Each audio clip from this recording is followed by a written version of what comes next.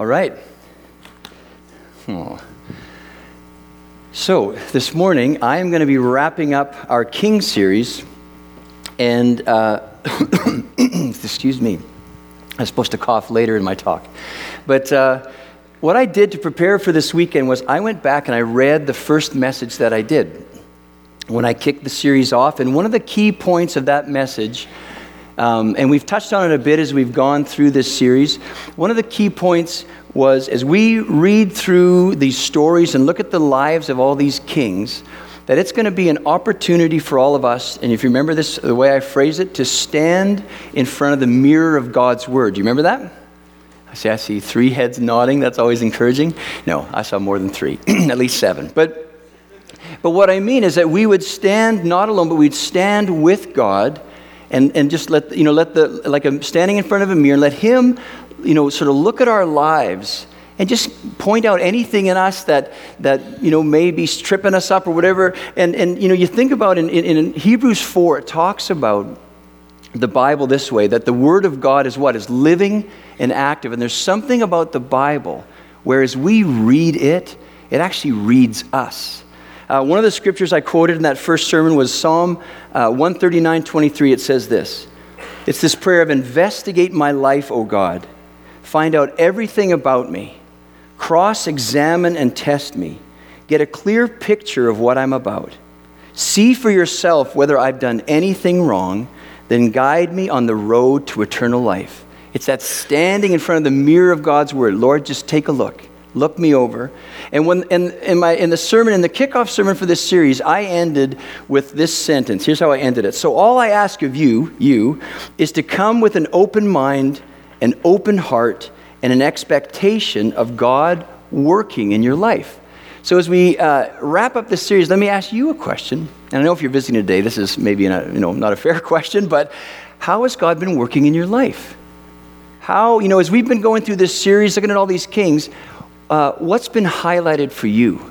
Right? We've looked at lots of different themes, and some of the themes we looked at last weekend, Andrew did a great job looking at the whole thing of influence and leadership. And if you didn't hear that sermon, it's on our podcast, or we've got free CDs out at the info counter you can pick up as you leave.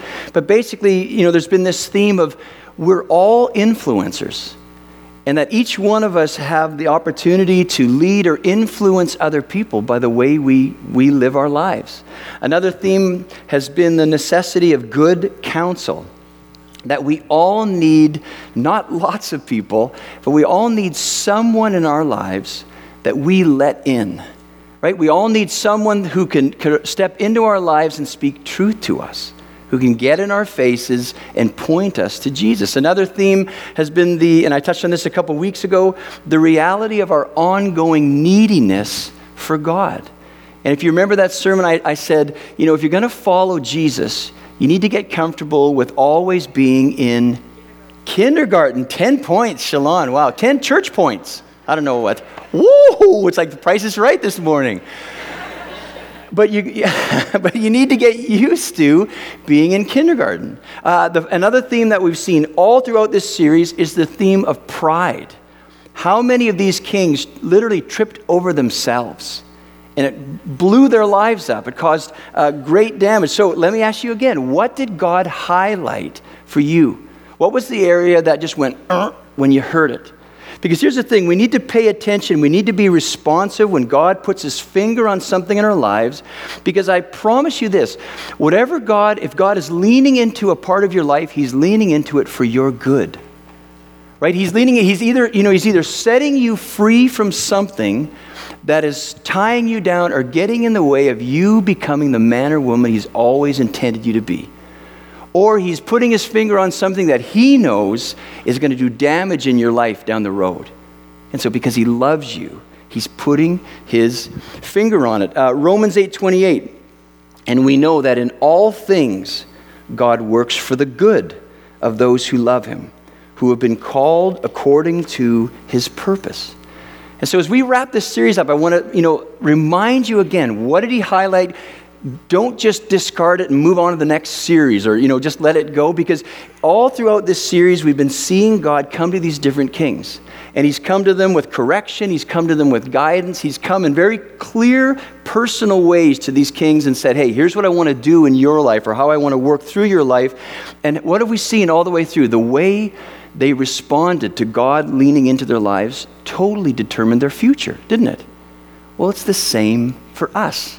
So this morning, as we wrap up this series, I'm going to be looking at the last good king of Judah, and his name is Josiah. So let's pray, and then we're going to jump in and look at Josiah's life. Let's pray. So Lord, thank you for another opportunity to gather together. Thank you for another Sunday.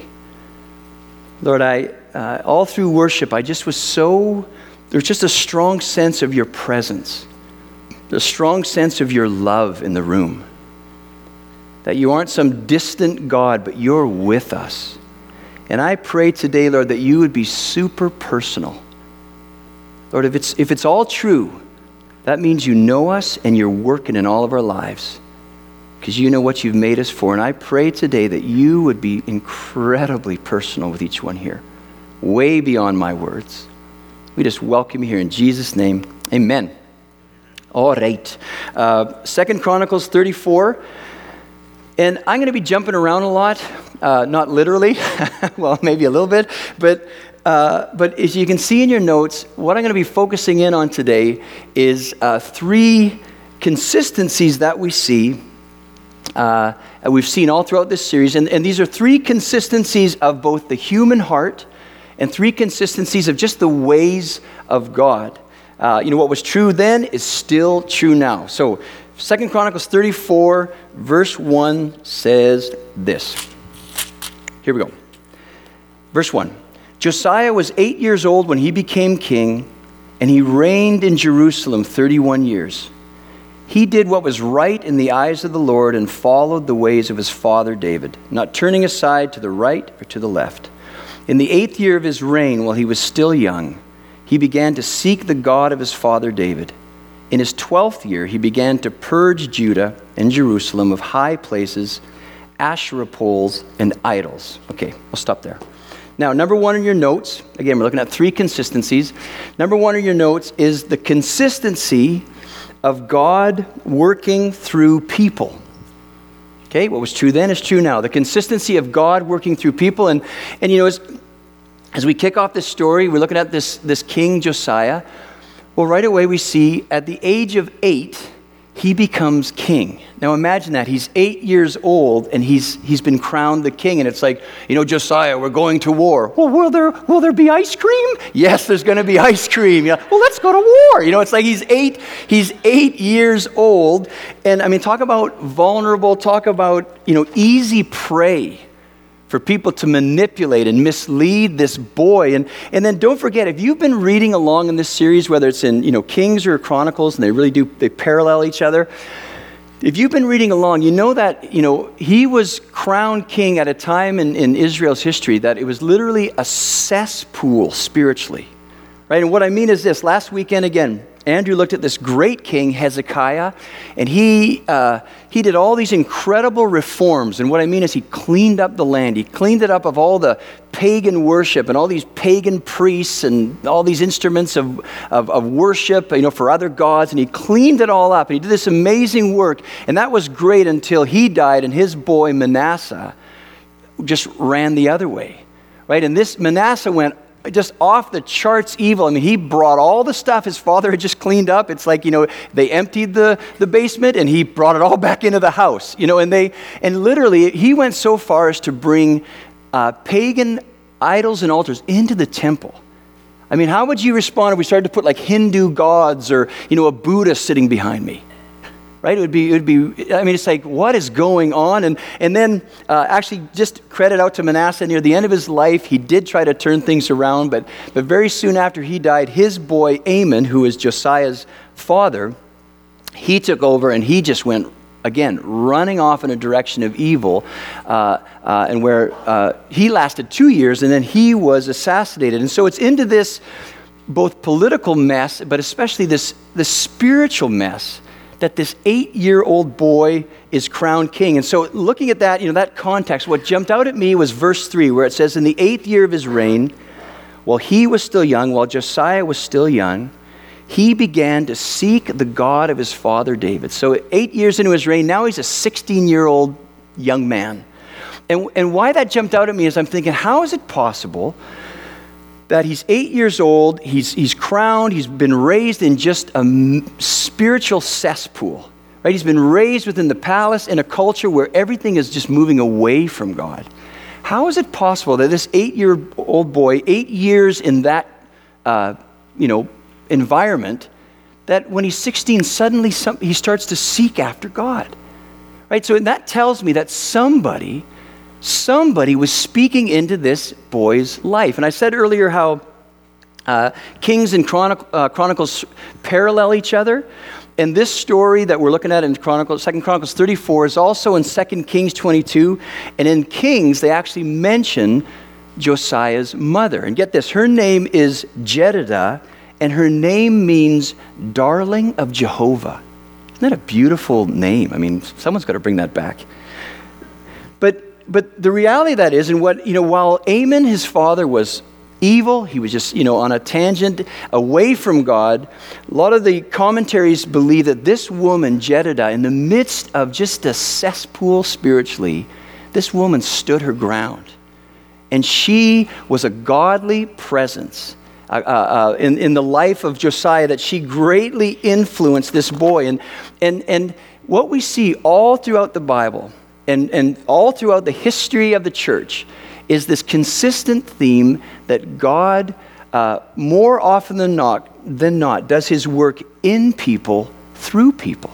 We see it over and over and over and over again. And I don't know about you, but sometimes this is where my mind goes when I think about the work of God.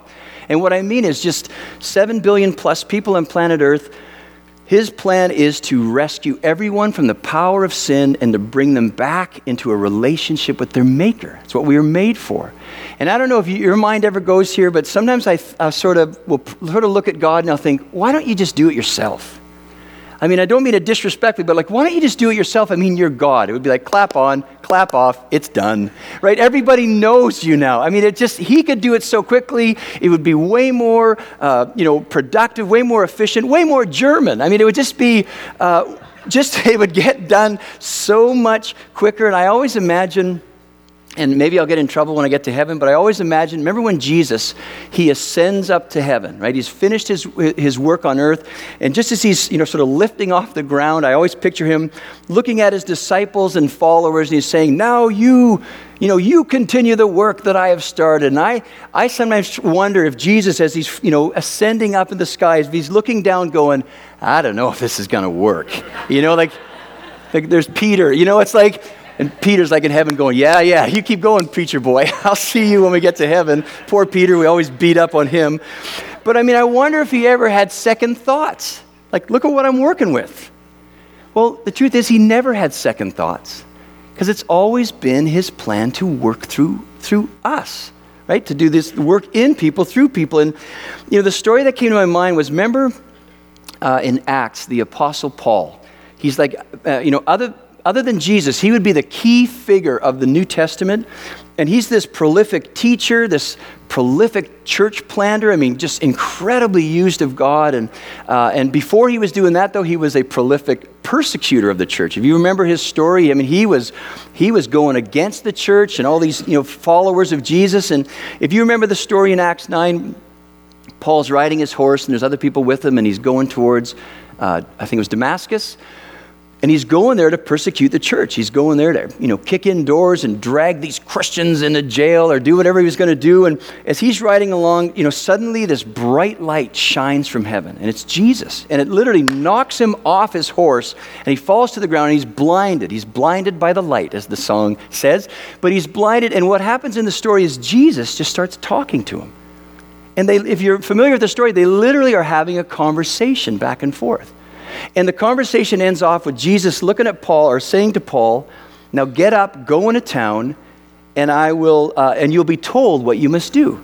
So there's that going on at the same time in Damascus, the city. Jesus is able to do this, he's talking to this man, this Christian man named Ananias. And he basically comes to Ananias and says, hey, Ananias, and I mean, this is paraphrased. Hey, Ananias, I want you to take a message to this guy, Paul. And I not only want you to bring him a message, I want you to pray for him because he's blind. And I want you to pray for him to receive his sight. And as I was thinking about that, right at that point, my mind sort of went, wait a minute. Why did God have to get Ananias involved? Like, think about that. I mean, he's already established, this conversation. He's already got with Paul. He's already got Paul's attention. I mean, it's like, come on, Jesus, if you want to get it done right, why don't you just keep doing what you're doing with Paul? And here's the thing.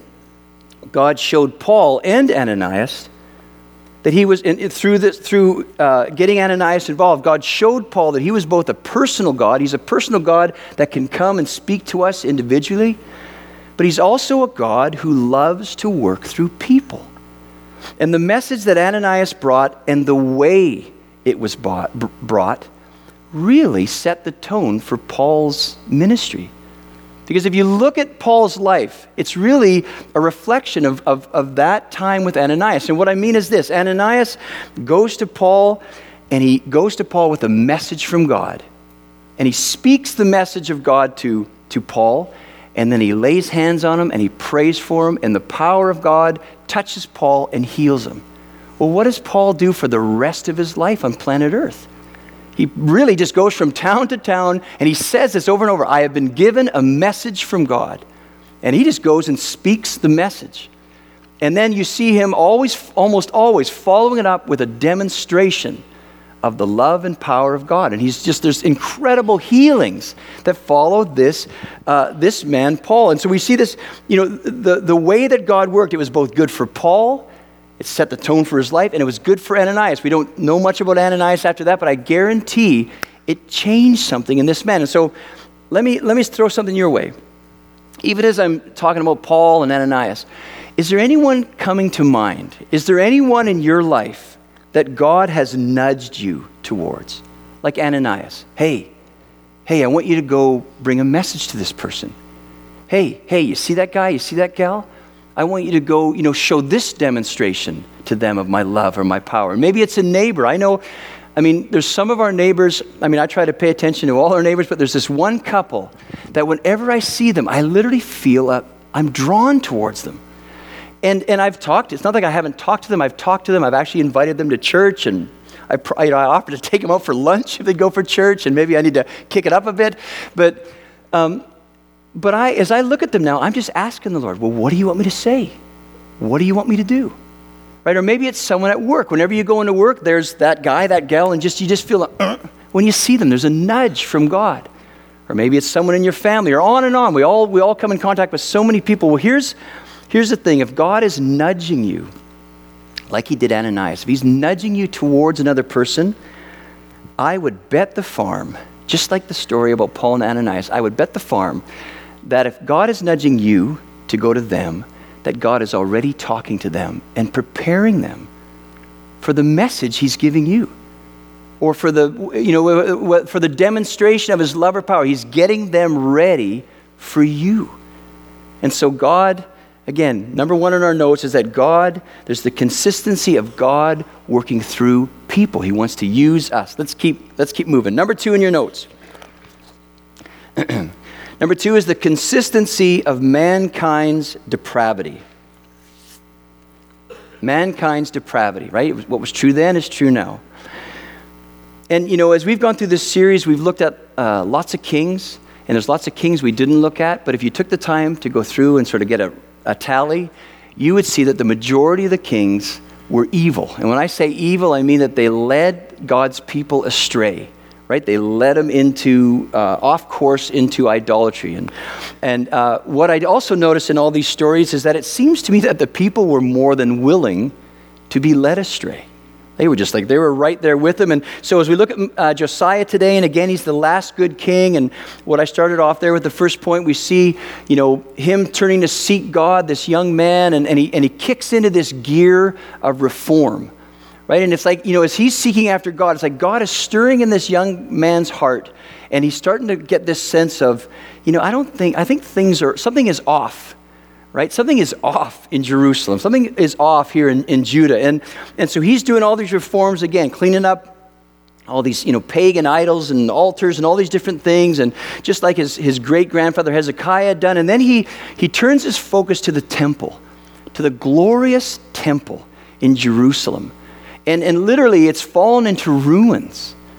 And so they raised some money to go in there and work in the temple. And as they start the renovations, if you will, on the temple, they make this incredible discovery. So let's go to chapter 34, verse 14 says this. And again, we're jumping around.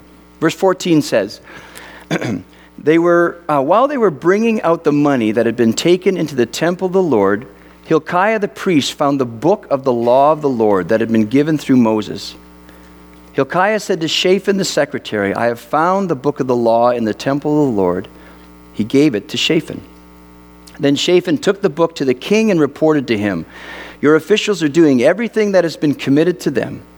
They have paid out the money that was in the temple of the Lord and have entrusted it to the supervisors and workers. Then Shaphan the secretary informed the king, oh, and by the way, I'm throwing that in, Hilkiah the priest has given me a book.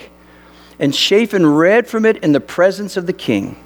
When the king heard the words of the law, he tore his robes. Let's stop there. Okay. Now, they're referring to a book, and it really would have been a scroll. But so they find this scroll in the temple, and what they're talking about when they say, the book of the law, it's the first 5 books of the Old Testament. It's the Pentateuch, and for the king to tear his robes, for the king to tear his robes, it was like this powerful sign of repentance. Something big was going on, because here he is, Shaphan, his secretary, they get this scroll, they open it up, and he just starts to read. And a lot of the commentaries that I looked at this said that they figure that the portion that he read would have been in Deuteronomy. And if you're familiar with Deuteronomy, there's lots of, if then. If you do this, then I'll do that. If then. And literally, they're saying that the portion would have been right around Deuteronomy 28:30, where God, like super clear, sort of like a read my lips, people of Israel, says, if you obey me, you're going to be blessed, and it's going to be great. But if you disobey me, you'll be cursed, and you'll be punished. It was like super clear. And so literally, as Josiah, this young king, as he's standing in front of the mirror of God's word, and he's hearing this, it just cuts him right to the heart, and he just goes, oh no, we are so far off base. And so he tears his robes as a sign of oy vey, as a sign of, oh no, what has happened in Jerusalem? What has happened? And it's a great question to ask, like, how is it possible that God's people have wandered so far from him? I mean, I mentioned this earlier. I mean, they're bringing idols into the temple. They're literally, it's the fact that they found the book of the law and had sort of this attitude of, hey, what's this? Makes you wonder, how were they functioning? How was worship going on in the church all these years? And what I mean is, could you imagine if for the next 10 years here at this church, all our Bibles just disappeared? We just forgot about them. Right? They just became irrelevant, and we thought, we don't really need this, and we've got something new, we've been enlightened, or whatever. Could you imagine if for years we just continued meeting, and we never dove into the Word of God? And then one day someone's cleaning in a storage area, and there's this dusty old book sitting there, and someone goes, hey, what's this? I mean, how is it possible that they've just become so dull and ignorant of the things of God? Because we're not talking about like some, pagan people group that had no understanding of God. I mean, the Jews are a people group unlike any other people group that's ever been on planet Earth. And what I mean is, when God is looking over all humanity, he looks at the Jews and he's going, I'm picking you. Of all the people groups, I'm picking you as my chosen people. And I'm going to come to you and I'm going to reveal myself to you. I'm not going to be like some distant, unknown God. I'm going to be your father. I mean, even more, I'm going to be your husband, Israel. That's how intimate I want to be with you. I've chosen you. And so then we look at what we're reading today, and it's like, how on earth, how is it possible to get from there to where they're just clueless to the ways of God? And when we look at, or when I talk about the consistency of mankind's depravity, one of the areas that I see it over and over in our lives, and it's what we've seen now in the story, is that we are prone to wandering. One of the ways that our depravity shows through, our brokenness shows through, is that we wander. And that can be in our thoughts, that can be in our, the choices that we make. And does that make sense? We get our affections, we're just so prone to wandering. Jeremiah 17:9 says, the heart is deceitful above all things and beyond cure. Who can understand it? See, part of the human condition that was true then, back in Josiah's day, and it's true now, is that we all have a heart within us that is set on rebelling against the ways of God. It's why we need a new heart. It's why we need an inside change. And, as I was thinking about this, just our depravity, I remembered years ago we got a dog. We rescued a dog, and I took her to obedience classes, teach her. I don't know if it was for her or if it was for me, but I remember being in this class, and right off the top, they were trying to teach us how to keep our dog on a leash and to heel, you know what I mean, and go for a walk. And I remember a few classes in, we're going for a walk. We're in this parking lot going around, and I'm looking at everyone else, and their dog is just sort of right beside them. And here I am, almost pulling my arm out of the socket. Here's my dog on a 45-degree angle, just pulling. And I'm not exaggerating. I wanted to hurt her, but I didn't. I wasn't meaning to hurt her, but she literally was choking herself and throwing up. Right? Let's take a look at that. No, but we wouldn't that be like, what is the point of that? But I'm walking along and I remember, thinking, looking at her just and trying to do all the things and I remember thinking, what a stupid dog. Is that okay? Can I say that? And I remember in my mind thinking, why don't you just heel?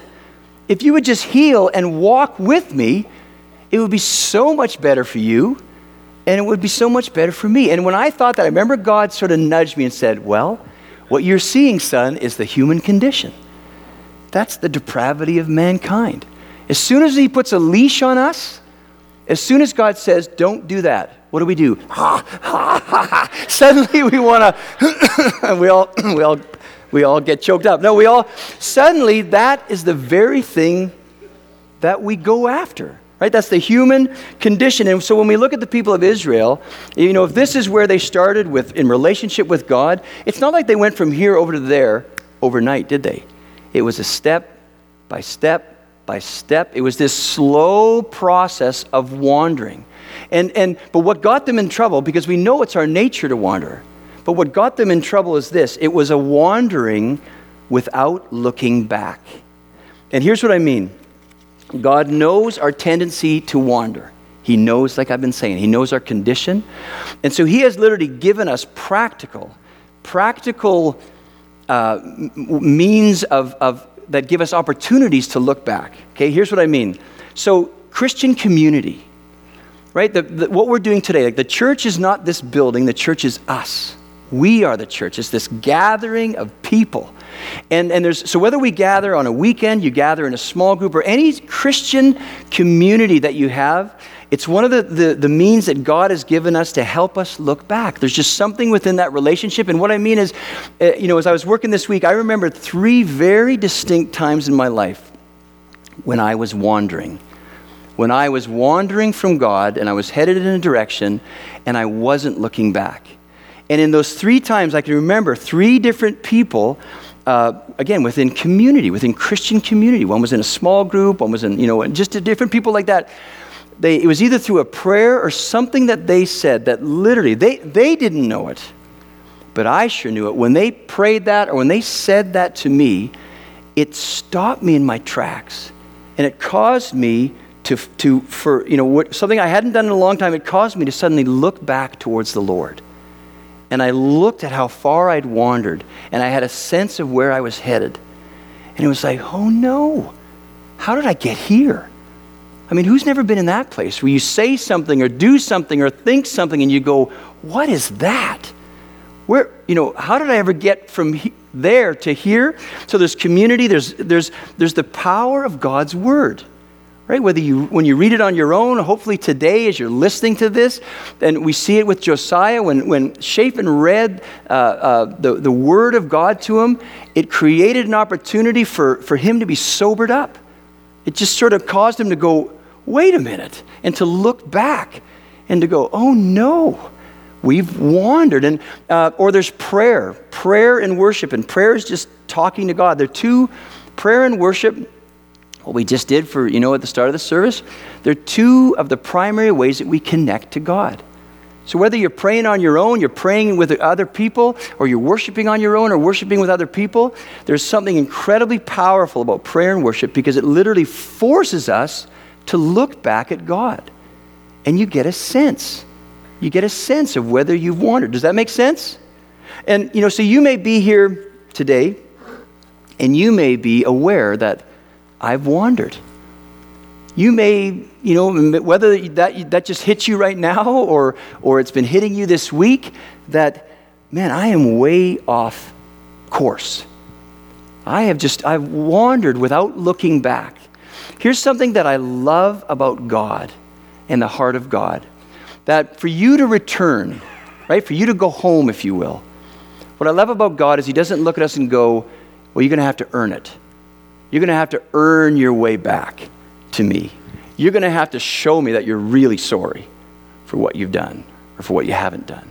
That's not God's heart. Really, if you're here today and you're aware that I've wandered, all you have to do to go home is just turn towards home. That's all you have to do. And so we would call that repentance, right? When you become aware, what have I done? How did I get here? I'm sorry, right? It's just a turning towards home. And one of my favorite stories in the Bible is the story of the prodigal son. And if you haven't read it in a long time, read it this week. Luke, don't go there yet, Tim, but Luke 15 is where the story's found. And if you're not familiar with the story, it's, this talk about a wanderer. This father, one of his boys, leaves home and wanders off to the city and just destroys his life with all these bad choices. And then at one point, he comes to his senses and he's basically, how did I get here? What am I doing? And then he turns towards home. And look at the father's response. Verse 20 says this, but while he, the son, was still a long way off, his father saw him. And, I never get tired of that picture because that tells me that the father was looking for him. The father wasn't off, didn't just, well, that's his problem. He wants to go blow his life up, go blow your life up. He wasn't there. He was constantly looking for this boy. His father saw him and was filled with compassion for him. He ran to his son, threw his arms around him, and kissed him. That's the heart of God. If you're here today and you're like, oh, I've wandered, that's what's waiting for you when you turn towards God. He's going to run to you. You're sitting there in your mess and you're like, I don't even know where to start. And he's like, all you have to do is turn towards me. That's where you start. And let me run to you. I love that it says, and when he saw him, he was filled with compassion. Because if I was the father in the story, and when he saw him, he thought, oh boy, is he going to get a whooping. I'm already thinking about how is he going to pay it back. And I'm so glad that that's not the heart of God. That if you've wandered, this is what's waiting for you as you turn back, as you turn towards home. Embrace a love and a kiss, a welcome. It's that simple. And what we see all throughout the history of the world, but as we, looking at these kings all throughout the history of Israel, that's all God ever wanted, was just be at home.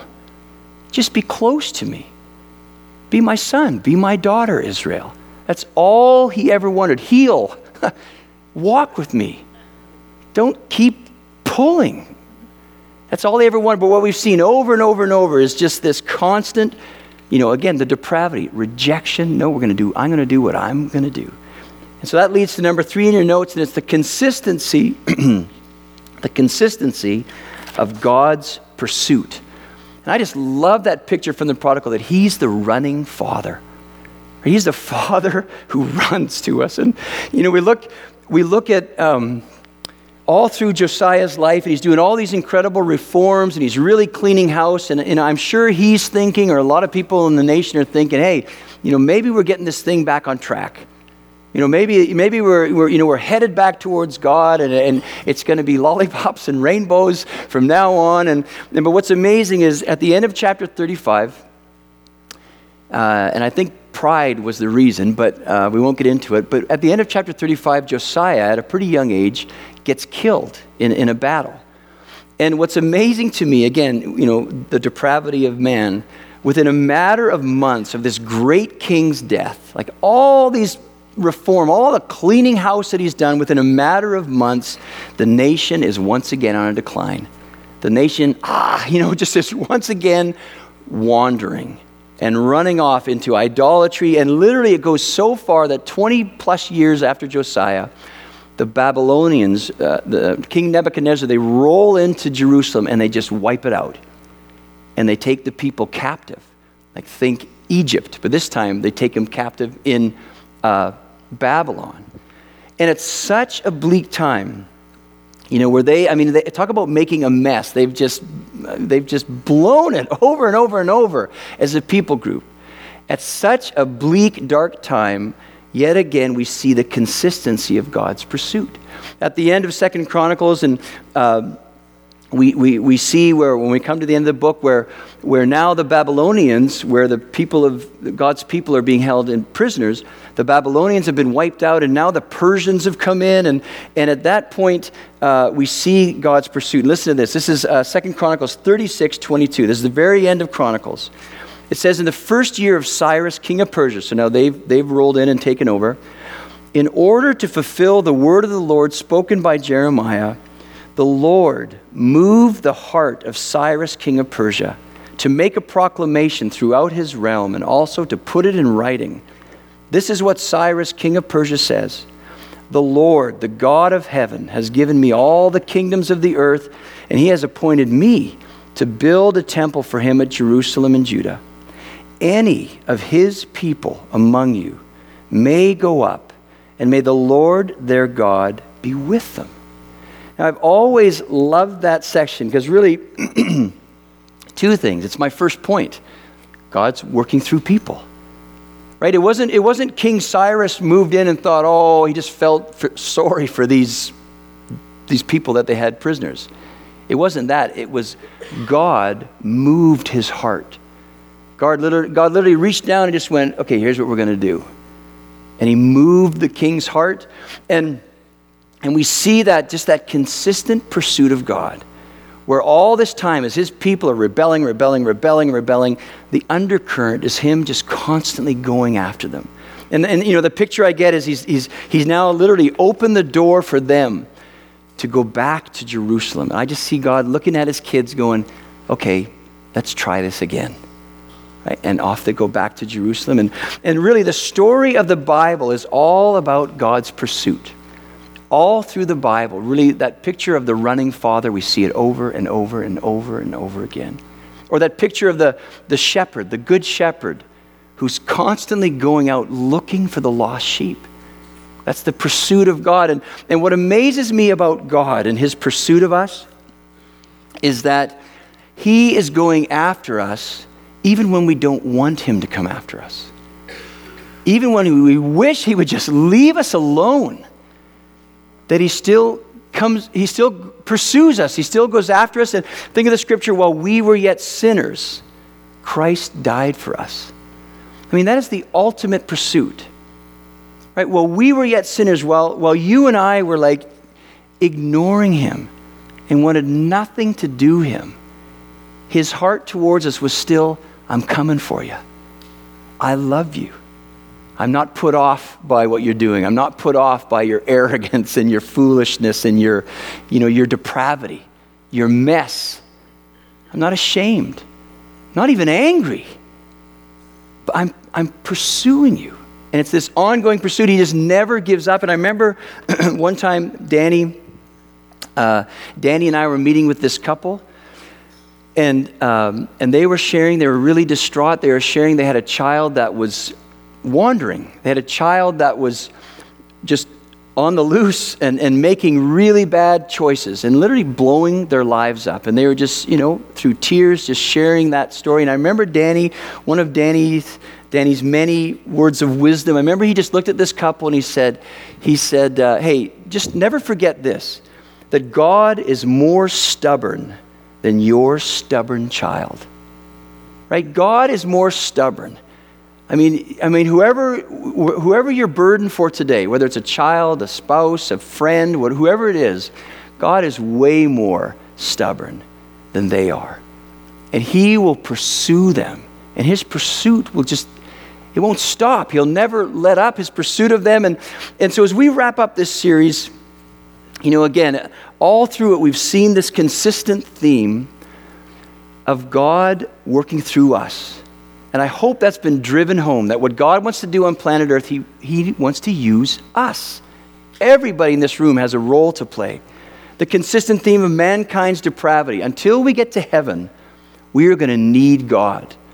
Right? We're going to need him to cause us to look back, to pull the leash. I'm not sure if I want to go there, but, because that sort of creates a picture of, and maybe that's just in my mind, so I'll keep going. But then there's the consistency of God's pursuit. That the undercurrent of your life is that God is always pursuing you. The undercurrent, again, of that loved one that your heart's broken over is to pursue them. And let me end off with, I want to read you an old hymn, and it's called The Love of God. It's by a Frederick Lehman. Let me read this to you. The pursuit of God is greater far than tongue or pen can ever tell. It goes beyond the highest star and reaches to the lowest hell. The guilty pair bowed down with care. God gave his son to win. His erring child he reconciled and pardoned from his sin. And then the chorus. O love of God, how rich and pure, how measureless and strong. It shall forevermore endure, the saints' and angels' song. And then verse 2 says this, when hoary or ancient time shall pass away, and earthly thrones and kingdoms fall, when men who hear refuse to pray, on rocks and hills and mountains call, God's love so sure shall still endure, all measureless and strong, redeeming grace to Adam's race, the saints' and angels' song. O love of God, how rich and pure, how measureless and strong, it shall forevermore endure, the saints' and angels' song. And before we get to the third verse, I love reading song stories. Like, how did they write this song? And Frederick Lehman, the guy that wrote this song, really, as a songwriter, I would imagine that he received something, a note was given to him, and it really sparked this song. And before we get to verse 3 was literally, it was something that had been found penciled on the wall of a patient's room in an insane asylum. These words were written on the wall. And they didn't discover them till that person died. And then when they went back to clean the room, they found these words written on the wall. Now listen to this. This is verse 3.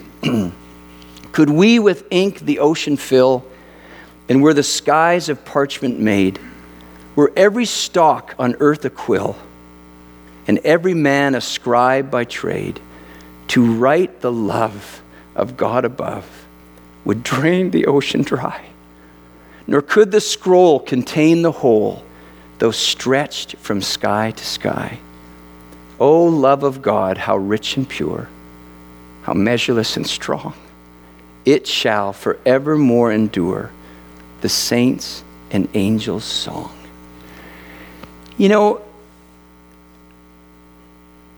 That just gives me such confidence in God for my life, for the lives of those that I love and pray for all the time and worry about. And it just gives me such confidence that nothing, not even insanity, right? Not even a life that we would have all written off as just a waste. Nothing can separate us from the love and pursuit of God. Why don't you stand up?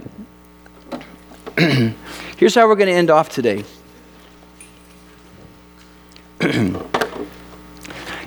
I said this last night, but I thought it was really interesting that when Pam was leading worship today, that she read out of Joel 2 and read about the Holy Spirit being poured out on all flesh, because in churches all around the world, especially today, they're celebrating Pentecost. Right? It's now 50 days since Easter, and it's when we would celebrate when the Holy Spirit was poured out on us.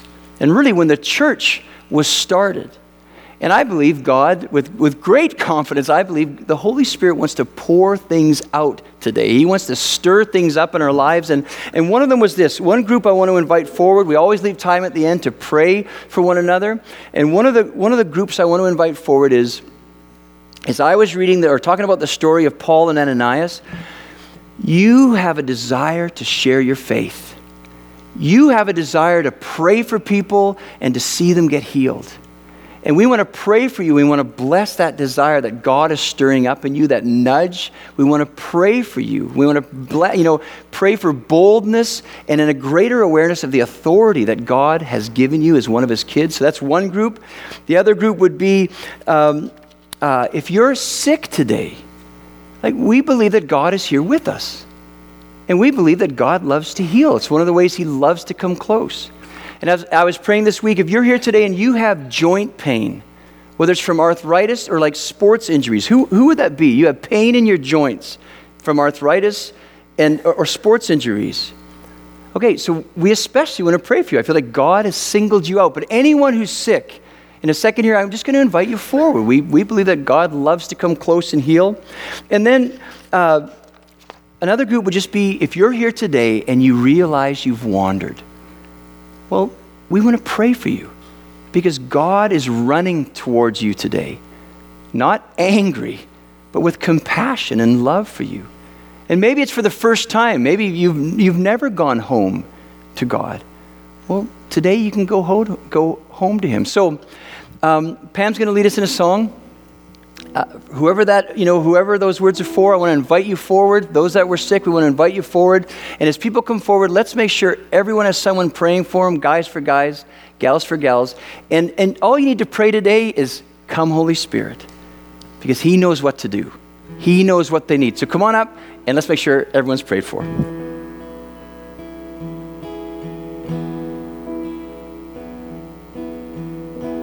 Come, let us sing. So come, let us sing a song declaring we belong to Jesus. So we'll need lots of prayers. Come on up and put a hand on their shoulder. Here's all we need. Lift up a heart of praise. Sing now with voices raised to Jesus.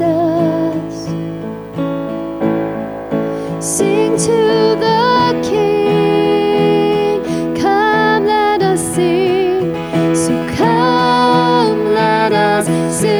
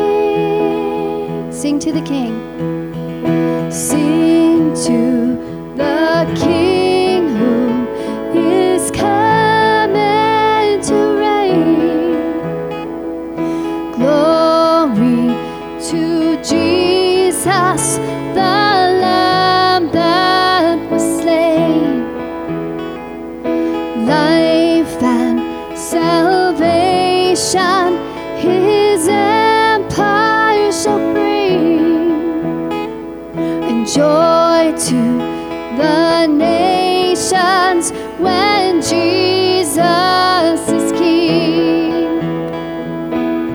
Come, let us sing. So come, let us sing a song declaring we belong to Jesus. He's all we need. And lift up a heart of praise. Sing now with voices raised to Jesus. Sing to the King. Come, let us sing. So come, let us sing a song declaring we belong to Jesus. And He's all we need. And lift up a heart of praise. Sing now with voices raised to Jesus. Sing to the King. Sing to the King. Lord, we thank you. Again, we thank you for your presence. And your presence makes all the difference. We thank you for all the ways you're coming close right now, for those that are getting prayed for all of us in this room. I thank you for all the ways you're coming close.